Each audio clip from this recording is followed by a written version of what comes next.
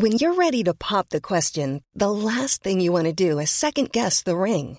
At BlueNile.com, you can design a one-of-a-kind ring with the ease and convenience of shopping online. Choose your diamond and setting. When you find the one, you'll get it delivered right to your door. Go to BlueNile.com and use promo code LISTEN to get $50 off your purchase of $500 or more. That's code LISTEN at BlueNile.com for $50 off your purchase. BlueNile.com, code LISTEN. He kōna ipurangi tēnei nā te reo irirangi o Aotearoa. It's June 1978, and Judy has a lot on her mind. Yeah, that was a hard year for me because I'd just broken up with a boyfriend about 3 months. But yeah, it was a year of change. It was 18, second year of nursing, long way to go, and just struggling with becoming who I am. Judy's dealing with the typical challenges of being a teenager, but she's also feeling rotten. She's taken into hospital with stomach pains, is diagnosed with appendicitis, and is rushed into surgery to have it taken out. When she comes around from the anaesthetic, she's told something really shocking. And it was at that time that they found out that I was also pregnant. She's totally confused. I was not sexually active, so how did it happen? Judy racks her brains. She looks back through the calendar and works out the date she must have got pregnant. But Judy can't remember much about that night, which is really weird. She's never had a memory blackout before. So she asked her flatmate about it. Did anything strange happen that night? Her flatmate remembers that Judy was brought home by security guards. She was found wandering the grounds of the nurse's accommodation in a total daze. Again, really odd, and really out of character. But then, it dawns on Judy. And it turns out that a young man who I knew at school had coerced me into going over and saying goodbye to him because he was going back to Canada. And I was roofied and raped. Judy confronted her rapist last year. And today, she feels like she's finally getting some closure. But in 1978, she was lost and confused. She had no support, and she felt totally judged. I'm pregnant, and everybody's saying, well, how did you get pregnant? You know, who was it? Oh, I don't remember. And of course, immediately in that day and age, I was just a dirty bitch, like a hoe. And the whole family, everybody other than my nursing friends, all were just like, oh, you're just worse than a worse. I mean, you're worse than a slut because you can't even remember having sex. And Judy felt her future closing in on her. I got to the point that I couldn't cope. I mean, honestly, it was like, what am I going to do? You know, I'll get kicked out of nursing. I've got nowhere to go except home, and that's not really what I want to do because my mother was really terribly judgmental. I'm Claire Crofton, and in this episode of Eyewitness, we're talking about the year one of New Zealand's most controversial pieces of legislation came into effect. The Contraception, Sterilisation and Abortion Act of 1977. First, let's have some context. The law on abortion in Aotearoa has always been confusing. So confusing that at the beginning of the 70s, only a third of doctors actually understood what qualified as a legal abortion. In the 60s and 70s, if you wanted to end a pregnancy, the process was difficult and in no way guaranteed. If you could find a Liberal doctor who'd write you a report recommending an abortion at a public hospital, you'd still have to go through assessment committees, get the approval of 4 doctors, gynecologists, the medical superintendent of the hospital, social workers, and psychologists. And even when women jumped through all of those hoops, they could still be denied an abortion. And they often were. If you had enough money, you could go to a private clinic, but the procedures offered there weren't great. They were invasive and expensive, and clinics could still deny people. Some women preferred to travel to Japan, the States, or the UK. And once abortion was legalised in South Australia at the end of the 60s, many women travelled there. But if money and time were short, some women went for DIY options, like drinking poison, using knitting needles, and douching with hot oils or bleach. It could be lethal. By 1974, the Auckland Medical Aid Trust was set up, offering safe abortions and counselling. Liberal GPs referred patients there, knowing that there'd be less hoops to jump through. But not everyone was a fan. The clinic was illegally raided by police, and there were constant lobbies to stop the clinic working. By 75, the abortion topic was getting so hot that the national government commissioned an inquiry. And in the week before Christmas, 77, after lots of amendments and an epic all-night sitting, the Contraception, Sterilisation and Abortion Act was passed. There was a ghastly inevitability about the actual passing of the bill about 3 o'clock in the morning. Jan Clark had been involved in the campaign to reform the law on abortion in New Zealand, and she was there that long night in Parliament. It wasn't a shock because we knew, the way the numbers were going. The Society for the Protection of the Unborn Child, aka SPUC, had a big influence. They claimed to have over 30 members in Parliament. The wife of the late Prime Minister, Norman Kirk, was one of SPUC's most high-profile supporters. Also there to witness the Act passing was Dr Carol Shand, a GP who'd been referring patients to the Auckland Clinic for abortions. And nobody quite understood it, actually, when it was passed. Yes, the bill was still confusing. In some ways, the Act actually expanded the legal grounds for abortion, and terminations up to the 20-week mark were now legal. But it also introduced new caveats that restricted where abortions could be legally performed. And that meant the Auckland Clinic was forced to close. And it was much harder for women to get a safe abortion in New Zealand. So when the services all collapsed, we looked to what are we going to do now? So what were they going to do?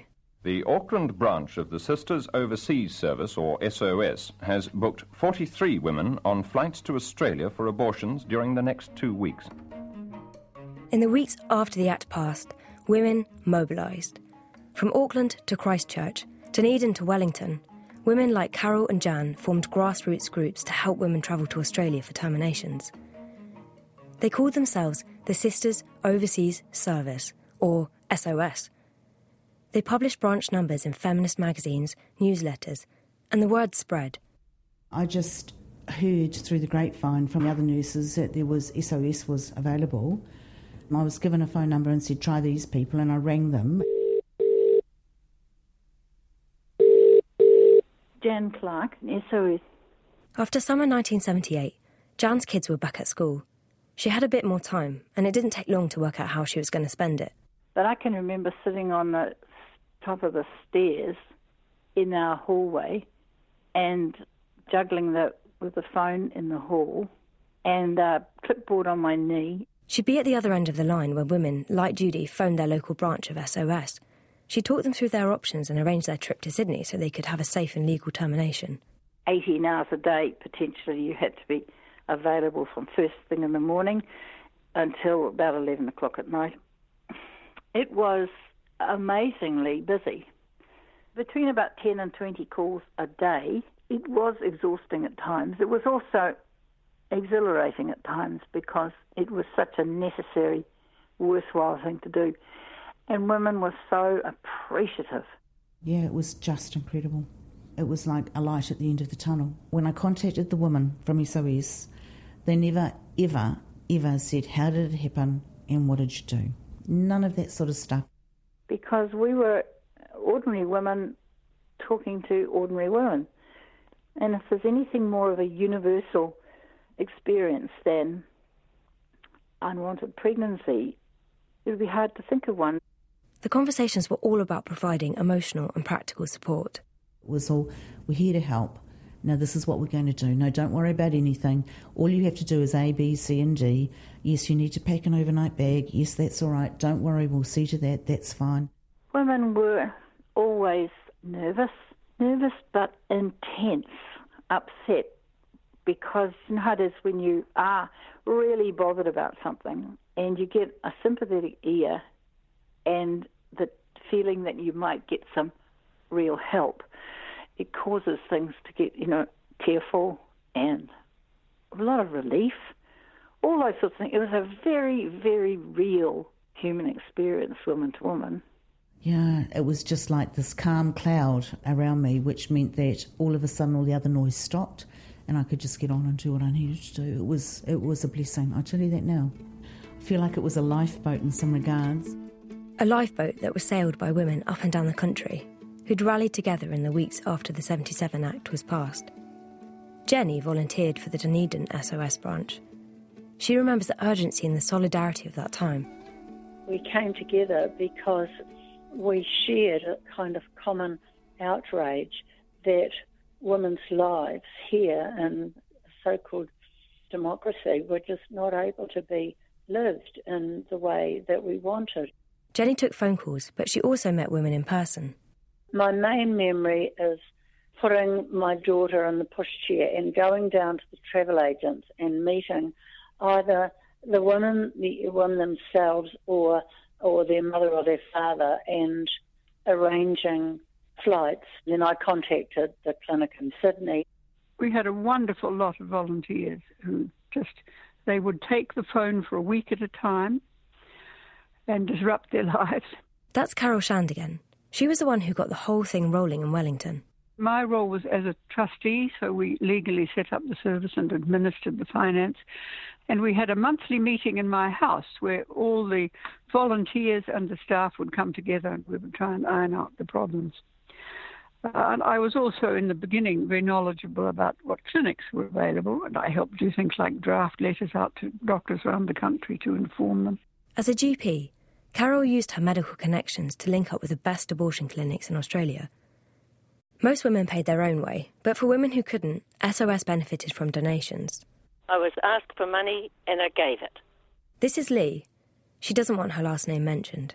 $256.97 or whatever towards tickets and accommodation, and that was it. Simple. In the 70s, she was a member of the Labour Party and used her political connections to push for reform.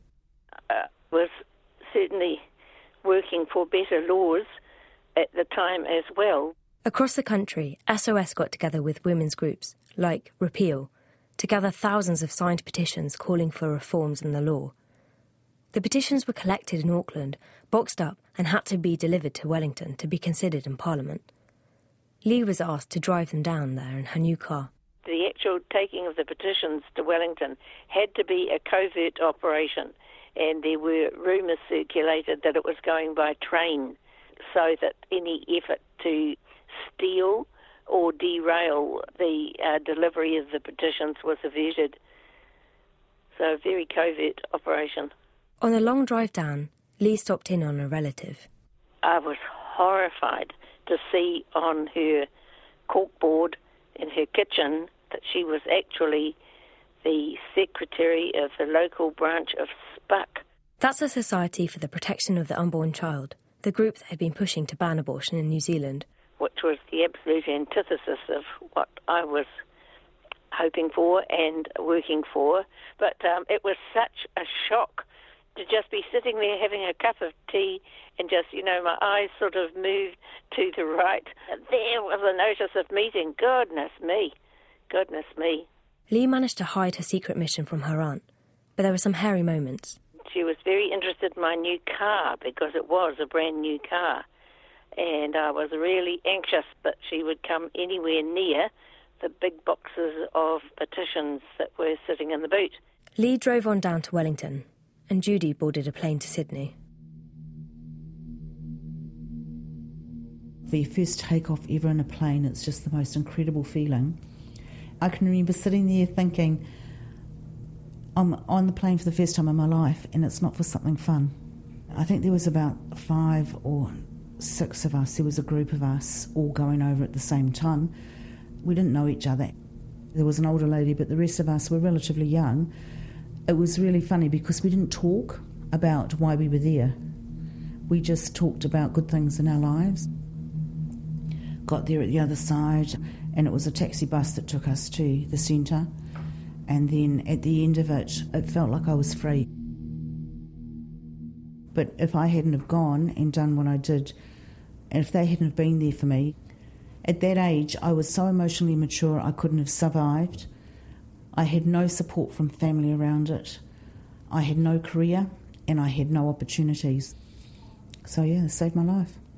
After Lee delivered those petitions to Parliament in 1978, areas of the Act were softened, and by the 80s, it was possible for a woman to get an abortion in New Zealand rather than having to travel to Australia. The need for SOS was gone, and the covert organisation disappeared.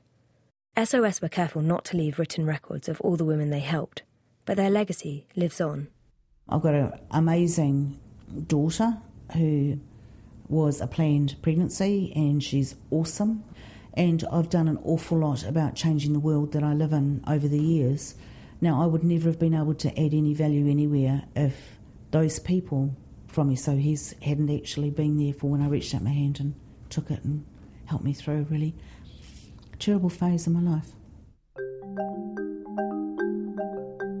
But since 1978, not much in the law has changed.